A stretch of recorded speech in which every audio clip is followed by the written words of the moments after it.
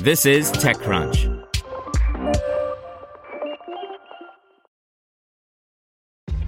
This episode is brought to you by ShipStation. You know, some things take a lot of work, like sending little robots to far-off distant planets. And just as that's challenging, so too is running a successful e-commerce business, especially when there's so much to do. So I want to introduce you all to ShipStation. Now, I love using ShipStation because of its easy-to-use dashboard, which makes managing orders and printing labels a breeze and super smooth. Oh, and the customer service is just out of this world. It's exactly what you need to help grow your business. Sign up for your free 60-day trial at shipstation.com/technews. That's shipstation.com/technews. This podcast is supported by Tools and Weapons, the podcast hosted by Microsoft Vice Chair and President Brad Smith. Each episode features insight you won't find anywhere else from the center of the conversation surrounding emerging technologies like AI. Right now in the podcast, you can hear a special episode where Brad Smith lays out Microsoft's vision for a vibrant marketplace driving the new AI economy. To hear more, follow or subscribe to Tools and Weapons with Brad Smith wherever you get your podcasts. This is TechCrunch. Here's your Daily Crunch.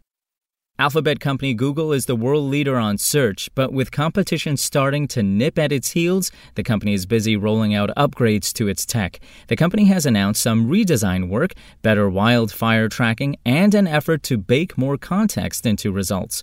All of that is welcome, but doesn't cut at the core issue of rising ad loads on prime search real estate. In other news, YouTube expanded its medical misinformation policies today to include new guidelines that ban vaccine misinformation. The Google-owned video platform had previously banned over 1 million videos spreading dangerous COVID-19 misinformation. Now YouTube says it'll also remove content that spreads misinformation about vaccine safety, the efficacy of vaccines, and ingredients in vaccines. And General Motors is rolling out Ultifi, a new end-to-end software platform in vehicles starting in 2023 that executives say will usher in a sweeping set of capabilities, including giving drivers access to in-car subscription and using over-the-air updates to offer new apps and services. The software platform can be used to give owners greater access to all the functions of a vehicle, right down to the sensors. Now let's see what's going on in the world of startups. Starfish just raised $7 million for its work on building space tugs, which are like tugboats but smaller and in orbit. Next, Tonic just raised $35 million of cash to grow its service that helps provide engineers with synthetic data sets. What are those? It's production-like data that they can use for testing without annoying regulators both inside and outside their companies. And Seattle-based Read AI wants all meeting-goers to be engaged and feel productive.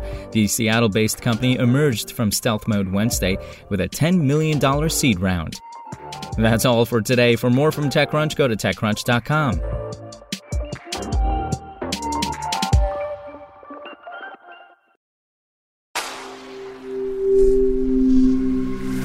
Spoken Layer.